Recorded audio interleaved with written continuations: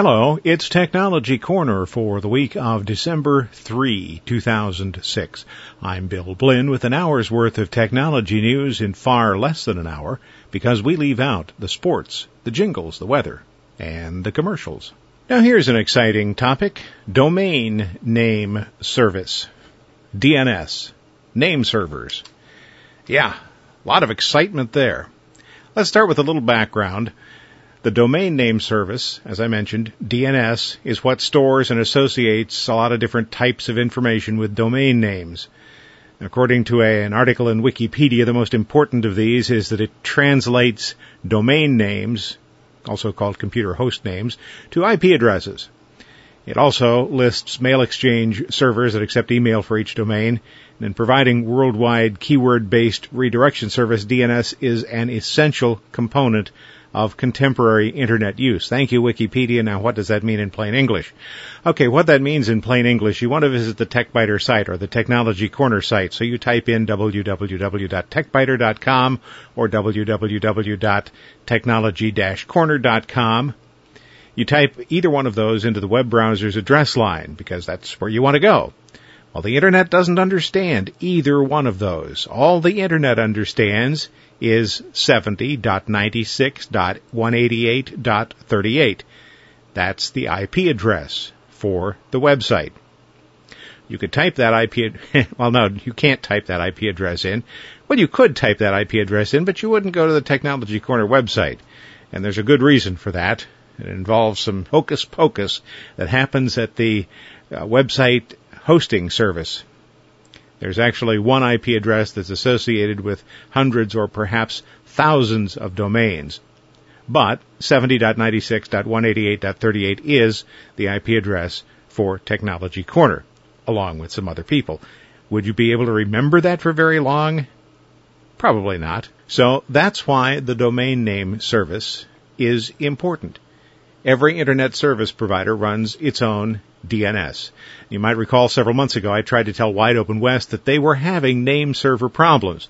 The technician I spoke with told me that was impossible, of course, because WOW didn't have any name servers, which told me immediately he wasn't the level 2 technician he claimed to be. All ISPs run their own name servers. When I reported the problem, I was having trouble connecting to websites, and that's a classic textbook example of a DNS problem. When I complained to WOW's corporate office, I was assured the gentleman I had spoken to, who had claimed to be a level 2 technician, was no such thing.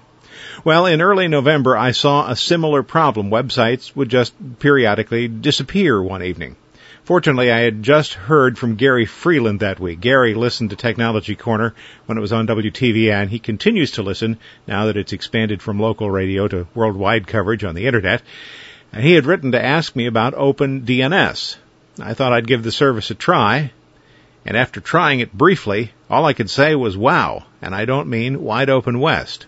Using OpenDNS seems to be modestly faster than using WOW's DNS, even when WOW's service is running the way it's supposed to be. According to the people who run OpenDNS, OpenDNS runs a really big, smart cache. So every OpenDNS user benefits from the activities of broader OpenDNS user base. Beyond that, OpenDNS runs a high-performance network which is geographically distributed, and they can show you a network map on their website, and serviced by several redundant connections. OpenDNS responds to your query from the nearest location. That means we're very fast and extremely reliable to boot. Pretty good claims, and I found that they're actually pretty darn accurate. But there are other advantages. Cost, for example. It's free. You get free DNS with your Internet service provider. Well, not free, it's just included in the price. You don't have to pay anything else extra for it. Well, OpenDNS, you don't have to pay anything extra for it either. Intelligence. Now, this is kind of neat. OpenDNS fixes typos in URLs that you enter whenever it can. For example, you type craigslist.org, meaning to type org. It's going to take you right to Craigslist.org because there is no .org, and Craigslist.org exists. That's pretty smart. Something else it does is they keep track of phishing sites. And if you try to visit a site that is known to be a rogue site, you're going to be warned. OpenDNS will still let you go there, but they'll warn you before you do. There's no software to install. All you have to do is tell your computer to send DNS requests to OpenDNS instead of your possibly brain-dead ISP's DNS. If you have a router, you'll do that by modifying the DNS entries in the router. If you don't have a router, you'll change the settings on your computer. OpenDNS explains what you need to do. In the several weeks that I've had OpenDNS installed, I ran into exactly one problem. One site that I tried to visit that would not open trying to go through OpenDNS. It wasn't a rogue site. It was a commercial site of some sort that I needed to get some information for my business. Fortunately, I was connected to my office computer, so I brought the site up on the office computer. Within a few hours, the problem had been resolved through OpenDNS. I've not seen that recur. So if you're using an ISP such as Wide Open West that can't tell a name server from a hole in the ground, OpenDNS is essential. It's far more reliable than the DNS service that most ISPs provide. And even if your ISP provides a good, reliable name server, it's faster, and there's that safety feature built in. You may be wondering how OpenDNS makes money. I mean, they have to provide computers, they have to provide internet connectivity, they have to provide people to run these things. So how do they make money? They don't charge anybody for anything. Well, they do charge somebody for something. Let's say you enter an incorrect website address. Perhaps you think there's a website called Cowboy Boots, and for all I know, there is. You type in Cowboy Boots, and let's say there isn't a website called Cowboy Boots. What OpenDNS will do is it will open a search page, and it'll perform a search for you based on cowboy boots. In fact, I'm going to try that. Let's get a window open. Let's just go www.cowboyboots. I'm not even going to put a .com. It's thinking. Okay, OpenDNS says you typed www.cowboyboots, which doesn't currently resolve. It offers to tell me more about why that is. We've provided the search results below to help you find the site you intended to visit. So I have men's Western boots at Shoe Mall. I have from Flickr photos tagged with cowboy boots. I have the Leader Shop, Leader Hose, Leader Jeans, Leader Jacket. That's German. So that's if you're a German cowboy, that's where you'd want to go. And look at this. There is a Cowboy Boots, www.cowboyboots.com. If I had typed that, I would have gone right there. So that's probably what I would have been looking for. But since I mistyped it, OpenDNS stepped in and told me where I should really be going. This is the kind of thing that is really pretty neat. If you make a mistake, OpenDNS tries to save you if you're going to a bad site by accident. If you're trying to go to a legitimate site, but you've mistyped it and it knows where you're going, it'll try to take you there. And if that fails, then it will show you a search page. Pretty clever. And, did I mention, it's free. Free and useful. How can it help but get 5 cats? I noticed in my email the other day that someone from Wagged had sent me a message, or it certainly looked like it. Wagged caught my attention because Wagged.com is part of Wagner Edstrom Worldwide, one of the larger PR firms. Microsoft uses Wagner Edstrom, so I hear from them on occasion. When I opened the message, I noticed, however, that it was from someone called Crook at Wagged.com. It was just another spam for fake watches. But I thought there was some truth in spamming there with the word crook.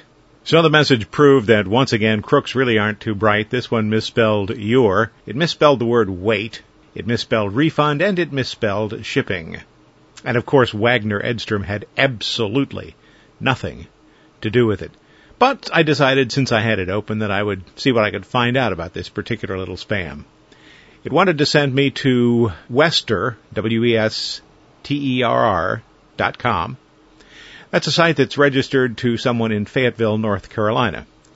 I tried to go there, but it redirects automatically to eonlinewatch.com. That one's registered to someone in Garden Grove, California. When you go to the website, you find that they're selling Rolex watches. Well, replicas, it says. Patek Philippe, Cartier, Breitling, Omega, replicas. you got to kind of wonder, what about trademark infringement? I've spent some time in New York City, and if you walk around Midtown, you find people with cases full of watches. They set up on corners until the police come and chase them away, or in some cases arrest them, and sell fake watches for $25, $30 a piece. In a lot of cases, you'd find that those spelled Rolex with 2 L's. In this case, the company involved is spelling everything exactly and using all the right trademarks and calling them replicas. Gotta wonder how they get away with that. I have a feeling that Rolex, Patek Philippe, Cartier, Breitling, and Omega don't really approve of all this replica stuff. But that got me thinking, what kind of a fool would spend $10,000 for a watch? And that led to the other thought of what kind of fool would pay more than $200 for a counterfeit. I guess I just don't understand. Received a spam at the office this week. This time they were going to give me a BMW and 500,000 pounds. Said that I'd won that in a lottery. Well, in less than a second, I knew that wasn't the case. I knew pretty much what it was, what the pitch would be, how the scam would work, and why I wouldn't be receiving any money or the car.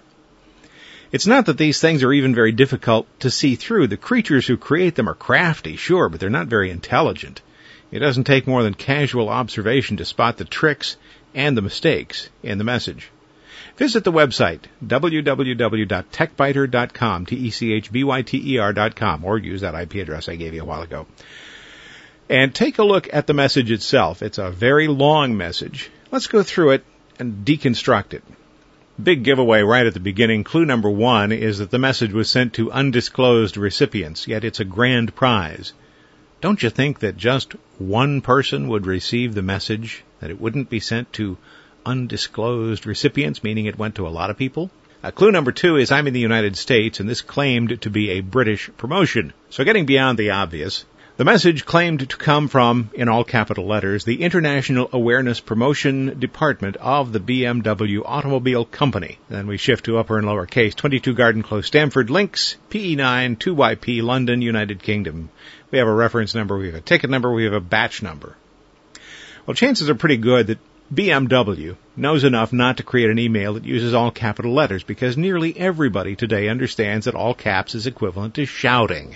But beyond that, I asked some acquaintances in London if the address made any sense, and all of them agreed that the address cannot be in London if it's in Lincolnshire, which is indicated by links.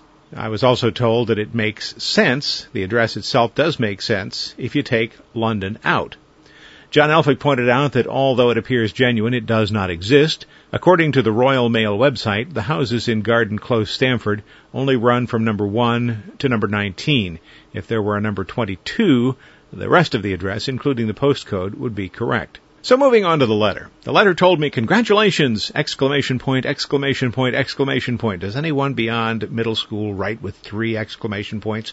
The board of directors, members of staff, and the International Awareness Promotion Department of the BMW Automobile Company wishes to congratulate you on your success as the star prize winner in this year's BMW Automobile International Awareness Promotion, IAP, held on Wednesday, 22nd of November 2006 in London, England. Editor Kirsty Wagstaff, who lives in London, pointed out a grammatical error. She said that a UK business writer, even a bad one, would be unlikely to put a singular verb, wishes, after a plural subject. She continued, I might possibly wonder why the International Awareness Department of BMW was using the American term automobile, which is guaranteed to raise average UK hackles, instead of car.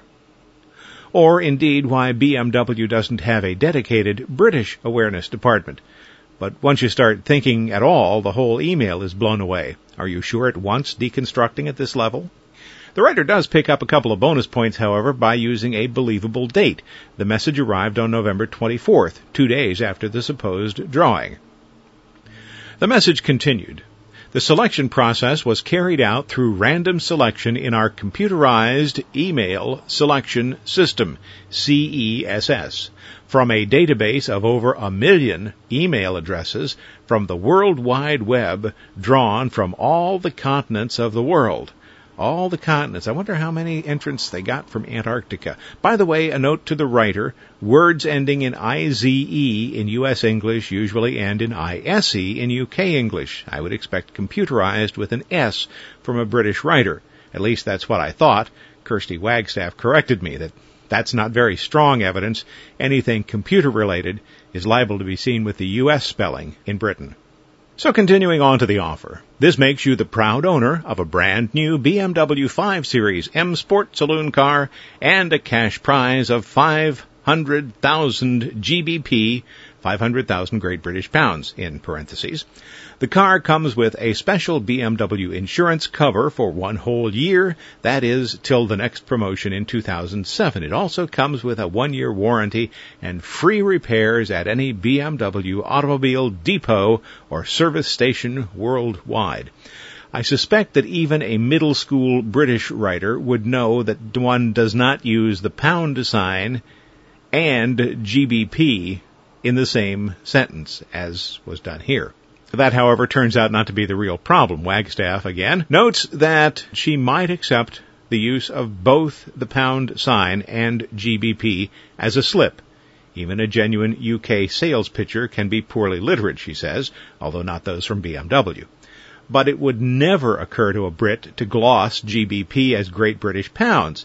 If someone else did it, it would be greeted with roars of ironic laughter once we got over the surprise, but we still might not make the connection with GB in GBP. The message went on to give me some information about the car, that it came with a 6-disc CD changer, or at least preparation for it, in the glove box, that I would get 18-inch M sports spoke alloy style wheels, that the interior would have upholstery made of black Dakota leather, and there would be an advanced automatic air conditioning unit. Read through that one yourself and see what you think. So for me to collect the prizes, all I had to do was kindly contact Barrister Walther Hackman through email, stating receipt of this notification.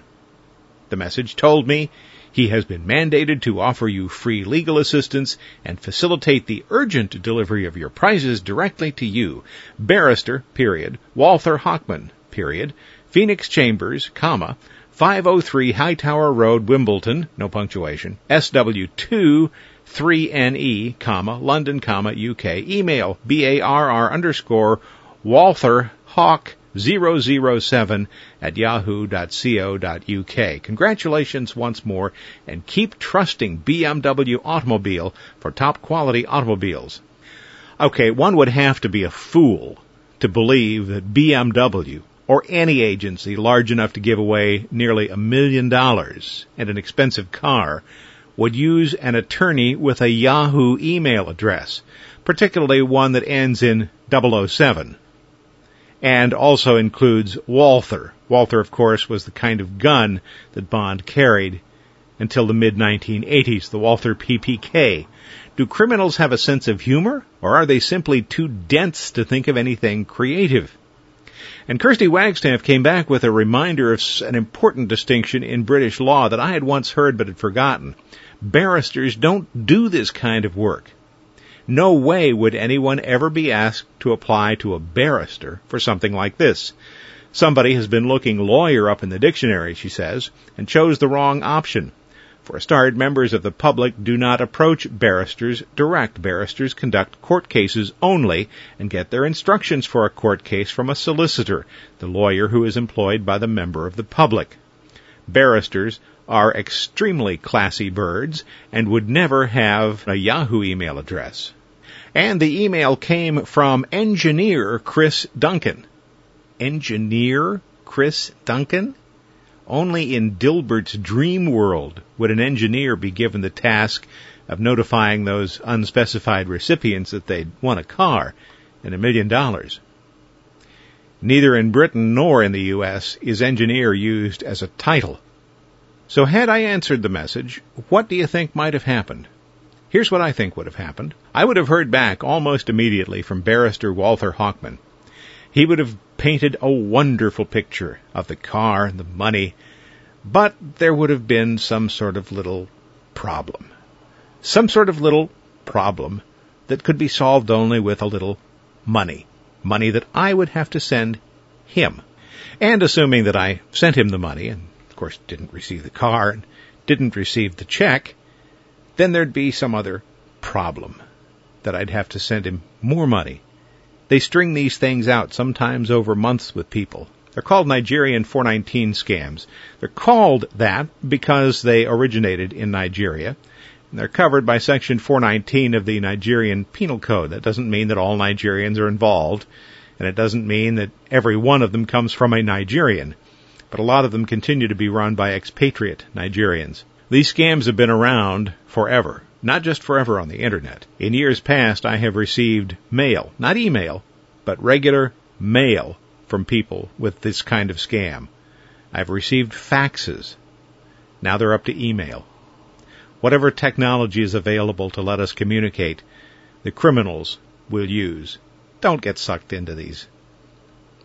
In nerdly news, the Electronic Frontier Foundation can't get no satisfaction. The Copyright Office of the Library of Congress has reviewed the Digital Millennium Copyright Act, the DMCA, as they are required by Congress to do every 3 years. The stated goal of the review is to ensure that new technologies are recognized by the legislation. So far, the result seems simply to maintain the draconian aspects of the law while providing precious little relief for users. This year, the Copyright Office granted 6 exemptions. That's the most ever. Unfortunately, says the Electronic Frontier Foundation, all the proposed exemptions that would benefit consumers were denied. If you want to read the full text of the 6 exemptions, they're on the Technology Corner website. As for the EFF, the organization is simply looking forward to the next session of Congress and hoping that Representative Rick Boucher, Democrat of Virginia, reintroduces his DMCA reform bill, House Resolution 1201. Google has some more free stuff for you. Now Google says your cell phone should be free. We all, of course, know there is no such thing as a free cell phone, just as there is no such thing as free radio or television. They're supported by advertising. Radio stations guarantee advertisers a certain number of ears. TV stations guarantee a certain number of eyes. That's Google's plan with the free cell phones. And they won't really be free. Google CEO Eric Schmidt says that people will spend as much as 10 hours a day interacting with mobile phones of the future. Those phones will do a lot of the things that today's computers do. As for free phones, well, that's sort of a misnomer. The service itself would be free. You'd probably still have to pay for the phone. Schmidt compared cell phones to newspapers. They aren't free either, but they cost far less than they would if advertisers didn't pay a large chunk of the cost. Drop me a note. I'd like to hear from you. Let me know where in the world you are, what you think of the format. The address, bill.blinn@techbyter, TechByter.com. Thanks for listening. This has been Technology Corner for the week of December 3, 2006. I'm Bill Blinn. Check out the website, www.techbyter, TechByter.com. Didn't I just say that? You can also send email from there. Thanks. Bye-bye.